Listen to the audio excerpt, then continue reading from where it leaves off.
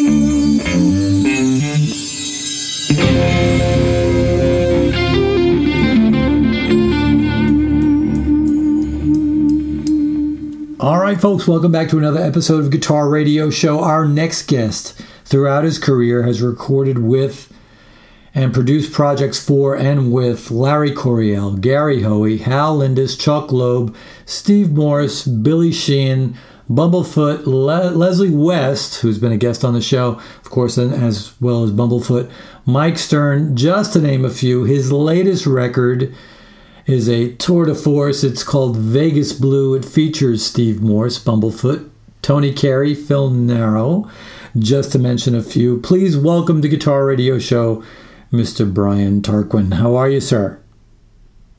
Good, thank you. This is such a cinematic record. The sound of it is such a cinematic record, and it really is quite a departure from like Orlando in Heaven or Smooth Jazz Cafe. What was the impetus behind this record? Well, what I wanted to do is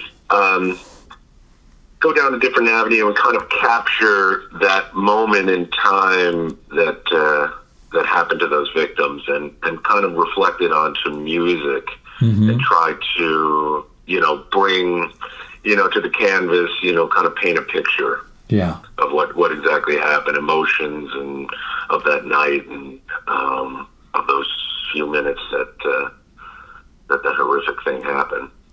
Yeah, all of that happening, and it's still so etched in my mind that all of that and the days afterwards, and how it was just, and as it was starting to unravel, and we were starting to learn more about it, and it was such a dark moment. And all at the same time, Tom Petty had passed, I think that same day.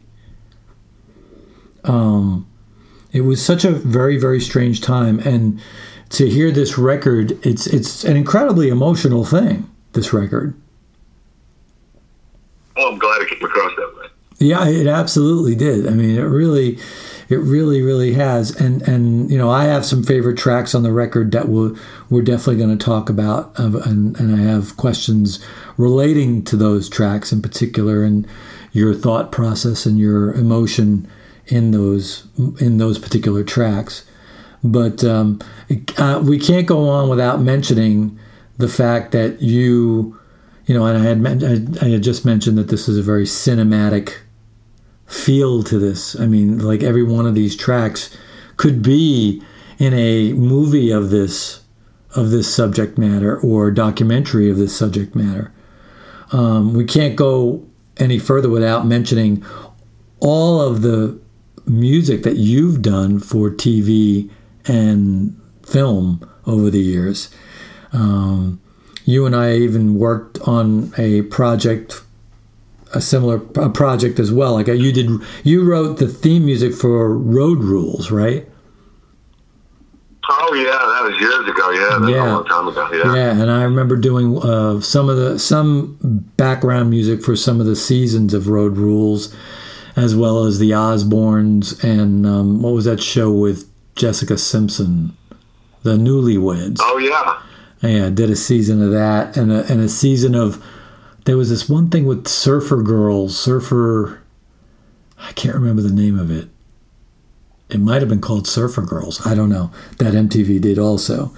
So that cinematic approach and that cinematic feel, was that easy for you because of all this work that you've done in the past, as far as doing, everything from Road Rules to Beverly Hills 90210 to CSI to Grey's Anatomy. It just goes on and on and on. Yeah, because I think because of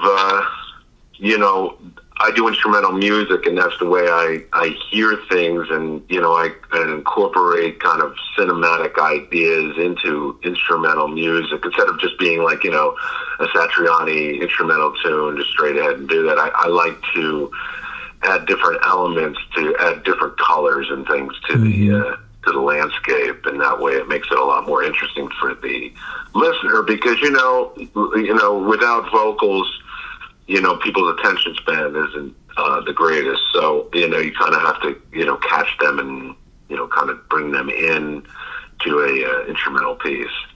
For sure, yeah. So when you were doing the new record, Vegas Blue, how did you just use your own memory to draw upon, or did you sit and watch old news reports? How did you recall and bring all that back up? Because that couldn't be easy. Yeah, well, I just used the memory. I didn't need to relive that, to watch it, to know, that was kind of etched into my brain, those scenes. So I just wrote really with Vegas Blue kind of an emotional off of it, you know what I mean? Off of my emotions and what I remembered and how it must have been for, a victim to have gone through that and seen it in the eyes of them. And Right. On the way in, we heard the title track on the way into this episode called Vegas Blue. It's my favorite track on the record. It really reaches me on a very deep level. The playing, the feeling, the intention. Walk us through that track. Oh, great. Thank you. I'm glad that worked. It's funny with that track. Originally, I was going to make it a vocal track, but at the last minute I decided just to make it a instrumental track. And, that track I recorded with a longtime buddy of mine who's a drummer, Reggie Pryor, and we just kind of laid it down together with the rhythm parts and everything, laid the bass down, and then, I wanted to go for, this Hendrixy kind of feeling, almost like Woodstock-ish, in the sense of when they pan off out to the audience of when they were leaving and he's playing. So I wanted to kind of keep a melody going and kind of going through that. So that's kind of how it came together. A lot of times, you start with one thing and you build upon it, and the song takes you somewhere as you're doing it. You may not have had an idea before you had, started into the song, but then as you lay tracks down, you start to get different ideas. And the song kind of leads itself in what you need to do. Yeah, well, it's a great track. It's the track that makes me, I keep going back to it over and over again. It's really, really great. So when you were putting this project together and decided, okay, this is, I want to kind of monument this time, this place and time, and you started to write music for it. How do you decide who you're going to ask to participate? So, because you've got like Distant Lights, which is really just intense. You have Steve Morse and Hal Lindis on this. How do you go about deciding that? Is it the music that tells you, wow, this would be great to have Steve on? Generally, what I do is I write the piece already with, who I want on there. So with that, on Distant Heart, Steve loved that track when I played for him, so he just laid down that great solo that he did. And Hal, I thought, would be good. That song takes you through different sections and different parts. And I thought different guitars through there, like Hal with that middle section and the verses, and then, of course, the screaming solo with Steve. I just felt, that would be a good, kind of direction for those guys. And like with Trey Gunn, I wrote those kind of in mind with his bass playing. And so it's a lot of times when these songs, I sit down and think, well, I think this would be a good one for Steve Morse, or this would be a good one for Tony Carey or whoever it may be. And so I sit down and I kind of write towards their style-ish. Okay, I can see that. Yeah, especially with Distant Heart and Distant Lights, I can see that for sure. Yeah. Yeah, I mean, both of those tracks, I mean, it's a reprise, obviously, Distant Heart, is like, they're just gigantic in scope. They're just huge sounding. Was that stuff, that obviously, or I could be wrong, were they in the studio with you when they did this, or was this flown in? It was flown in with that particular one because Steve is on tour so much with Purple. With Purple, so that basically I have to, be able to get that. Right. With him when I can. Yeah.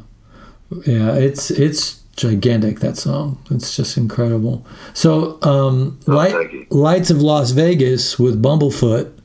He's fascinating guitar player. I love the way he thinks. It's so... Yeah, he's cool. He's a great guy. Yeah. He really is, yeah. And he's so left of center in his approach. So this was kind of an interesting tune to hear him on. Yeah, I like the way he kind of interpreted it and stuff, and the way he kind of, I guess, just made, his solos are great, and I love the way he's almost like a Zappa-ish kind of approach to it, with shredding minded. But it's very cool. Yeah, it's funny. Actually, I have told him many times that I think if Zappa was still alive, he'd be his band leader. Oh, right, yeah. Right? I mean, could you imagine hearing him play Zappa tunes? Yeah. It would be amazing. That would be crazy. I mean, that's a cat who could definitely do Black Napkins. Yeah, right, exactly. Right, and do it justice for sure, absolutely. Definitely do it justice. Yeah. Walk us through "Evil in Men's Hearts." It's such with Tony Carey, and it's such a killer fusion groove. Basically, what I did, we recorded that at the same time as Vegas Blue, that particular song. Right. And so it was the same process with that. And I wanted, I kind of wanted something different on that particular song than, just a guest solo guitarist. Right. So I had contacted Tony Carey, and he was gracious enough to lend his solo on that. And I really like what he did. It was cool, and he's got that progressive rock thing going on, and I thought that would be perfect with it. And then I added the horns because I just heard this kind of horn parts in there, and then of course a saxophonist, Don Black. He's great, and he actually did that whole solo. So cool. Really. So it was, so I wanted to, get something that, kind of, a little more lively. I didn't want the whole thing to be, this heavy kind of, somber album. I wanted, to definitely get people to listen and to, have a little more listening. Yeah. The track "Hallowed Ground" with Trey Gunn, to me, the first time I heard it, I was like, "Oh wow, this is like fusion meets Sabbath." Yeah, I wanted, I love odd time signatures, and I want to do something in 7/8, and that was, and also it was the other one that he did too.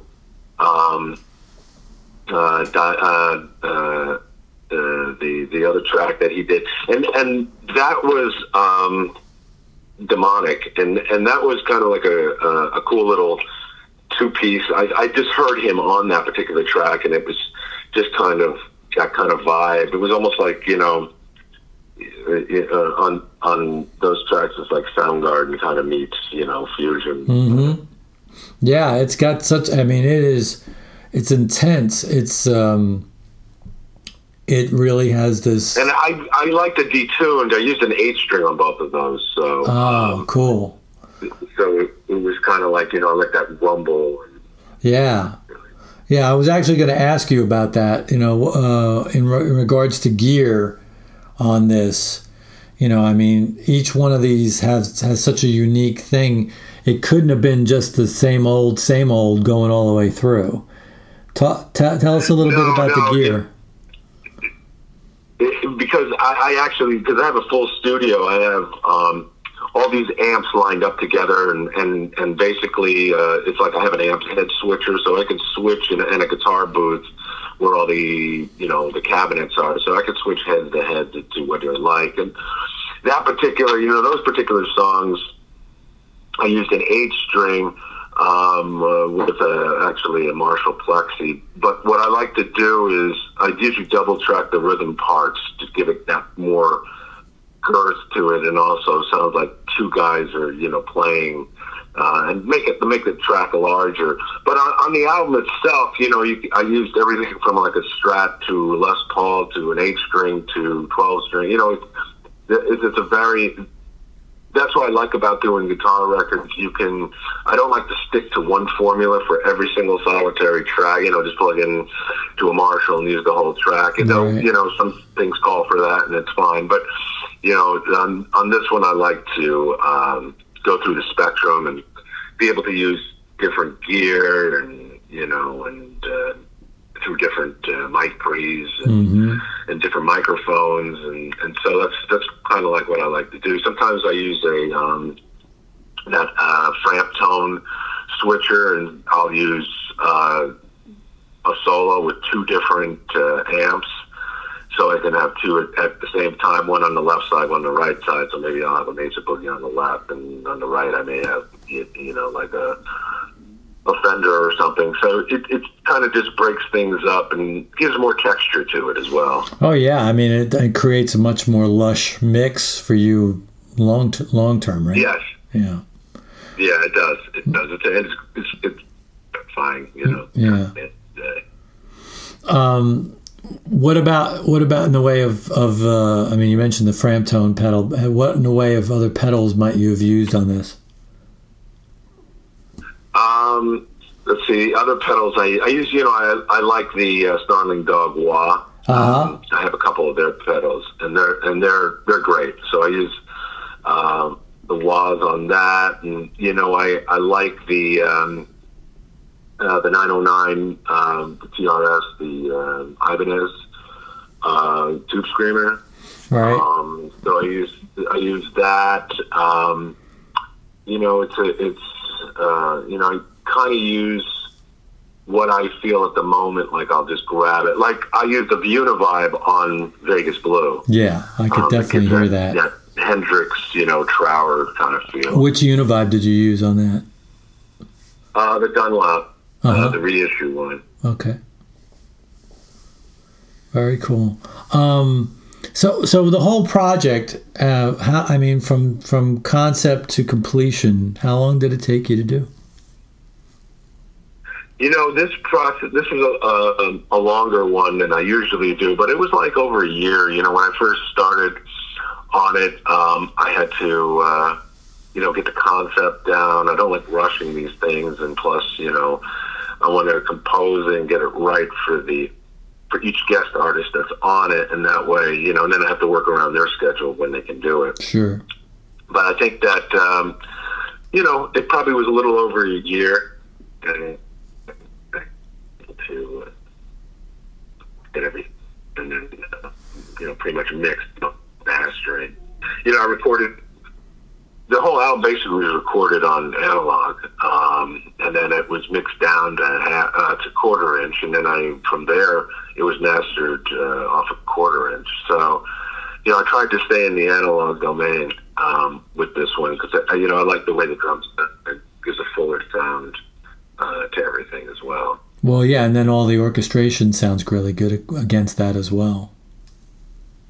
Yeah, I got a guy named Timo Steckens. He actually was an LA kind of orchestrator, and I had it roughly kind of sketched out, and then he got all the real string sounds and everything onto there stuff. Yeah. And the breakdowns and stuff. So, it was cool. I really like, and that's one of my favorite tracks, because and Vegas Blue, that really came out great. Yeah, it's a huge sounding record. It's just the only word I keep you coming back to is gigantic. It's a gigantic sound. Yeah, I always take after the old records that, you put on and they sounded big and huge and like you're in the room and with the band, and I always try to, emulate that kind of sound because, everybody lives so much today in the box, and so I like to try to get the real, musician drum sounds and band in the room, Yeah.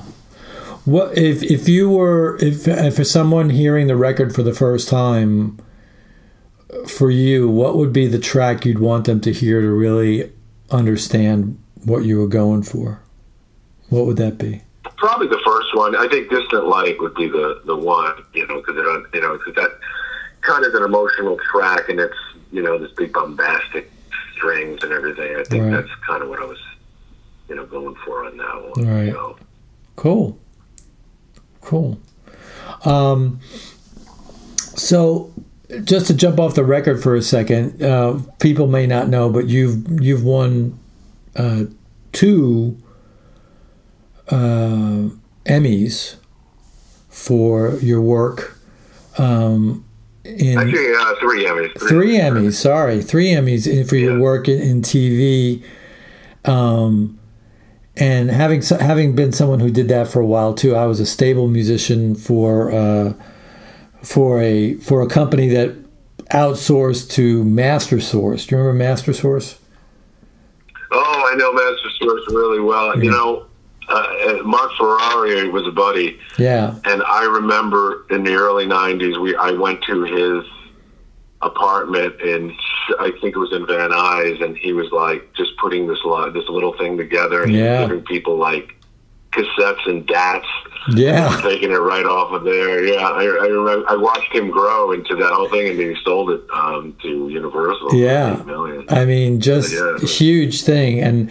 And so, I was working for somebody with 2 companies called Alien Planet Music and Certival Music, and he would send ask stuff from us, and saying, I need this, and then I need 24 of these and 12 of these, and in different styles and stuff like that, and we would knock it out, in a day or 2 days or whatever it was, and send it off, and then. And it was just craziness, where one day I'd show up and the guy would look at me and go, "Okay, it's going to be all bluegrass today." And I'd be like, "Say what?" Like, bluegrass. Okay, well, let me, and I would literally run out to the store, run out to like Guitar Center or local music store, and I would go and buy a dobro and a mandolin and get it back to the studio, use it, and then return it. Oh, really? That's funny. Use it for the session and they go back and return it. And they were like, what's the matter with it? I'm just not jiving with it. It's not working. Oh, were you living in LA at the time? No, we were in New York, and we were working with him through that way. So it was all... Oh, okay. Yeah. So this was all early days of the internet, early 2000s. So he was already really cranking his MasterSource, But, oh yeah, by that point. Yeah, by that point he was cranking. Yeah, but it's for you. How was that? Those experiences were, for me, were really interesting. Share with my listeners who are people that, for people who would be interested in doing that type of thing or have fantasized about doing that thing. Talk about that a little bit. So it's always interesting. You mean for composing for television? Yeah. And film? Yeah. Yeah, I kind of fell into it because when in the 80s, I kind of started. I was interested in studio engineering, and I kind of went into being an assistant engineer in the late 80s, early 90s to a jingle house. And then that's how I kind of discovered how, TV uses so much music for various shows. And then, of course, the production companies and the music production companies and so forth. And that was in New York City at the time. And then I went to then I went to California. I lived there for a long time, and Mark was one of the first guys I met when I got out there, as well as some other people, and he showed me how easy it was, and it was like kind of an untapped marketplace at that point. Yeah, at that time. Yeah, nobody really cared about it. Especially like record companies and record publishers. They kind of snubbed their nose at it because at that time the record industry was very healthy, and so there was no need to. And I find it funny then, fast forward like 10, 15 years later, they were buying music production libraries, trying to get, because they weren't making mechanicals anymore because the record industry kind of went down the toilet. Right. But, the interesting part about it, I liked it, being an instrumentalist, it was kind of an easy segue. And at the time, I started doing the contemporary jazz records for Instinct Records. It was like an acid jazz movement, and it was before it turned into being smooth jazz. But I had a number of hits on those national radio stations, and so like CD 101 in New York and all of those places, and like the Wave and California. But and that's how they started really using a lot of my music on television, and that's how I kind of like, they would hire me to do that kind of music, instrumental jazz or just instrumental guitar music for their shows. And so, I kind of segued through that way. But I kind of started doing music for television before I was doing music for television, like for 90120 and the original one, and all these Melrose Place and all that, when they were hot. So in the early 90s, mid 90s, and so it kind of like naturally took me that direction, and I kind of just went with it, and kind of straddled both the record industry and the composing for television and film through at the same time. So it was kind of, it was a very interesting time because a lot of that, in those days, it was a lot more open. I could bring something on a DAT to a post house and they would use it, in the next show. Today you couldn't do that. Today is like a whole different ball game. It's just so many more people involved with it. So it's kind of a whole different ballgame at this point. Oh, it really is. Yeah, and you've done it, so you kind of know what that whole thing. Oh, yeah. I mean, now you've got really well-known guitar players and other musicians that are using pseudonyms and doing that type of work to supplement some of their income, and they don't want anybody to know that they're doing it. Yeah, I know that's kind of silly, but yeah, I know it's kind of nutty. Yeah, it's like some of the people I know at Sony. They'll tell me, "Hey, so and so is doing commercials, jingles." I'm like, "Wow, for real? That's trippy." Yeah. But nobody could sell records anymore. Well, exactly. And now that we're in a situation where touring is on hold for a while, where you were making money on merch and some ticket sales, it's kind of a crazy thing, man. So I know it's a crazy. Well, there's so much with what happened with the record industry. They did everything wrong, so it's like the artists actually pay for it, and always. Even with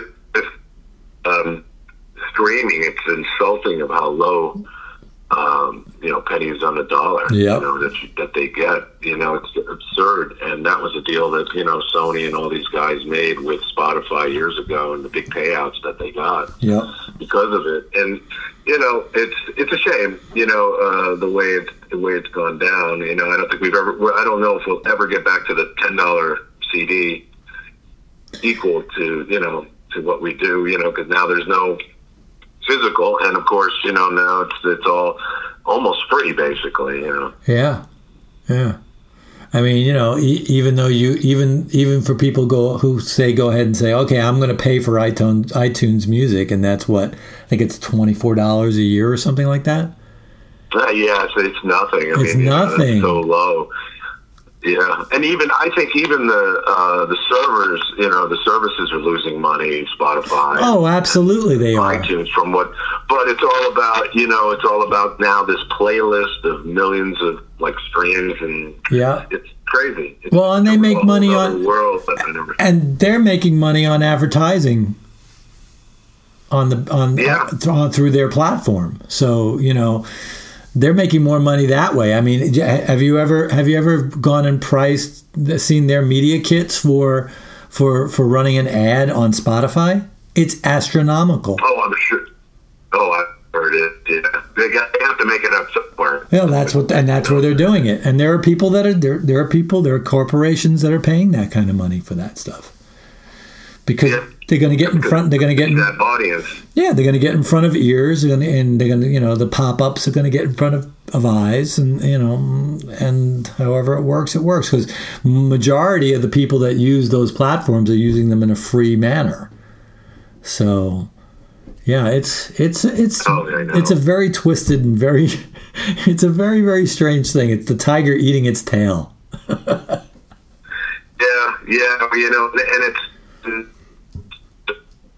it's not get the same, result as you did 30 years ago, as far as, selling records. I mean, selling records is a thing of the past. The new generation, they don't even download. They don't do anything. It's like they want to listen to it, they stream it on YouTube, and they're done. Yep. They don't even bother with the subscription. Yeah, and that's the wild part, too, is YouTube is the number one streaming service. I know. Not even Spotify or iTunes. It's actually YouTube. So that's what's even more amazing. Isn't that crazy? Yeah, it's wild. It's totally wild. So what's next for you after this incredible statement, this musical statement that you've made? What do you got in the hopper? I have a album called I'm working on right now. It's basically called we changed the name of it, but it's called Brothers in Arms. Uh-huh. And basically what that is it's featured for the people, veterans, and for the people who fought for our country. And it's actually a really cool release. I've got a lot of guys in there, and it's all about really giving back to the veterans. So we give to the Fisher House Foundation, who give housing for veterans who are going into surgery, and they give housing for their families while they're going through the surgery. And so this is going to be, kind of I'm happy about this. This is going to be a very cool release. I'm kind of excited about this because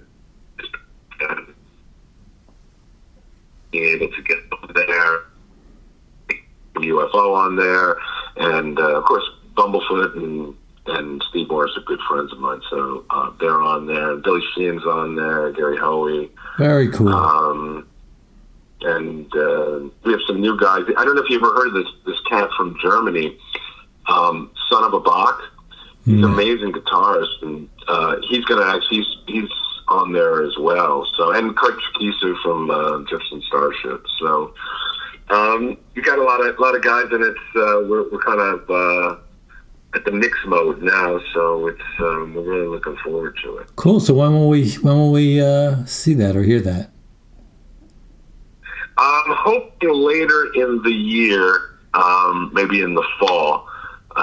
Just waiting for some parts from Craig, and then we'll be off and running to mix the whole thing. So that's excellent. Yeah, that'll be a kind of a very cool record, and I even get the guitarist from Coheed and Cambria. Wow, cool. So it's a real nice mix of people. Yeah, it's a real mix of guys. Yeah. And I like using mix of guys. Some guys, some people don't like that. Some people want to have it the same exact kind of style as, as maybe, Billy Sheehan or something. But I think, it's all about guitar, and I think it's all about the whole, huge picture of guitar. Mm-hmm. So, and what people as far as talk about guitar and we want to listen to it. It's not just like, I never got stuck in like one style of guitar. I like them all. Yeah. I like Leo Cocky and all those guys and Michael Hedges, but I love Steve Morris and I love Albert Lee and all these. It's just I think that's what makes the guitar so interesting, because it can go in so many different genres. That's right. It's a buffet table. Yeah, it's a buffet table, exactly. Yeah. Yeah. So, I love George Benson. He's great. Oh, my God. And so, he's a shredder, that guy. And so, that's what I like. I like, putting all of that in and mixing it up, because it makes it more interesting. Yeah. Actually, it's funny, I have a guitar show called Guitar Tracks in Florida. And, on NPR, right? And I just, on NPR. And actually, a lot of, I like... When I put the show together, I mix it up. I'll play George Benson, and then I'll play like an instrumental track from Iron Maiden, and then I'll play, a fusion track from, John Scofield. And I just I like the mixture of everything. Oh, that's cool. That's my kind of show. That's kind of what I do. It's not. It makes it more interesting than sticking in one style of music. For sure. Somehow, radio stations got into this, in the 80s after they were bought by like Clear Channel and so many other huge conglomerations, is that everybody wanted to program exactly the same thing. And if it didn't fit within that pigeonhole, they would not play it at all. That's because of the bean counters. Yeah. So you could be in any, so then you lose this, each city's sound. Chicago had a sound, New York had a sound, Philly had a sound, LA had a sound, and then all of a sudden now they all sound the same. And if you didn't know the weather, if you didn't get the weather report, you wouldn't know where you were. So. Right. When did you leave New York to go to Florida? I left New York in let's see, the first time I left, probably 90 and early, Okay, so you remember on Long Island there was a station called WLIR. Do you remember that? Oh yeah, LIR, yeah. I know. Before they became a new wave station, they were a station that literally in a single set of songs they would play a Dead song, a Judas Priest song, Pat Metheny, and then the Police. It was like... Yeah, they were like a college station. Exactly. Yeah, because they played the whole thing. Right. Yeah. They were a commercial college station. I mean, it was... They turned me on to Pat Metheny. They turned me on to the Police. They turned me on to the Dead. They turned me on to the New Riders of the Purple Sage. I mean, it was... Oh, my God, yeah, I remember that. Yeah, wow. Did you grow up in New York? I did, yeah. I grew up on Long Island. I was born in Levittown. And... oh, wow, okay. Yeah, so, Yeah, I mean, I'm from New York City, so yeah. Wow, that's funny. Yeah, so, and then moved to Texas. Yeah, man, those are the type of stations that really helped me develop my palette of loving all this type of music. I mean, my three favorite guitar players, it's crazy. My three favorite guitar players are Jeff Beck, Pat Metheny, and Jim Campolongo. Oh, wow. I mean, you can't get any more diverse than those three guys. No. That's great. Yeah, so, it's... How long ago did you go to Austin? I've been in Austin now almost 10 years. Oh, cool. Yeah. That's a music city, isn't it? Oh, man, is it ever. You'd love it. Yeah. Yeah, and the crazy thing is, people think, oh, it's all, Texas blues. Well, no, there's a surf scene here. There's a metal scene here. There's a, indie scene, singer-songwriter scene. I mean, it's just crazy. Every night of the week, you could see music every night of the week and it wouldn't be the same thing anywhere you go. But it's kind of like Nashville used to be. Right. Yeah. Yeah, that's cool. Yeah, and not as expensive as Nashville. And now, really? I guess it's probably cheaper there. Yeah, I was talking no income tax anyway. Yeah, I was talking to cousin Kenny Vaughn not long ago from Marty Stewart's band, and we were talking about, he was saying how crazy expensive Nashville's become. Oh, really? Yeah. Wow. Yeah. Real estate's through the roof. It's just a lot of people have moved there from LA. They were yeah. From LA oh yeah. It became the new hip place to be. Yeah. So.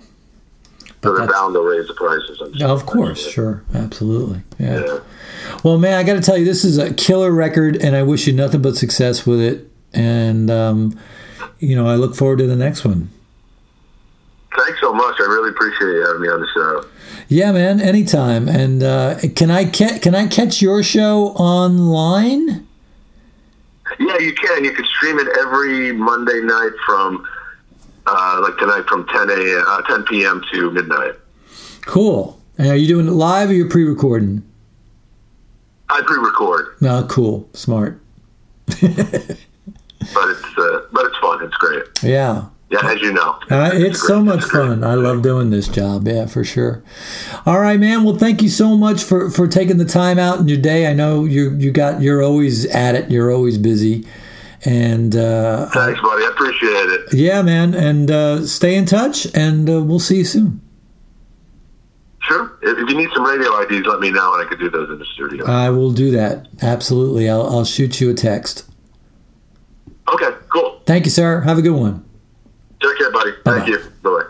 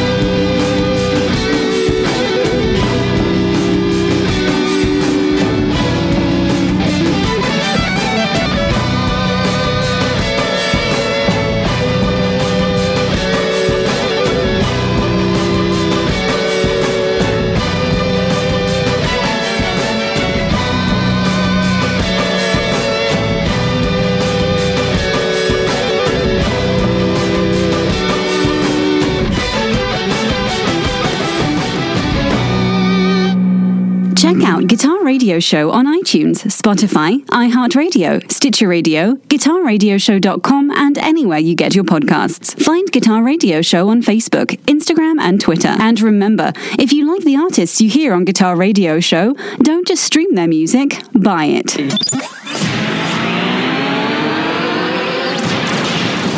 GRS Productions.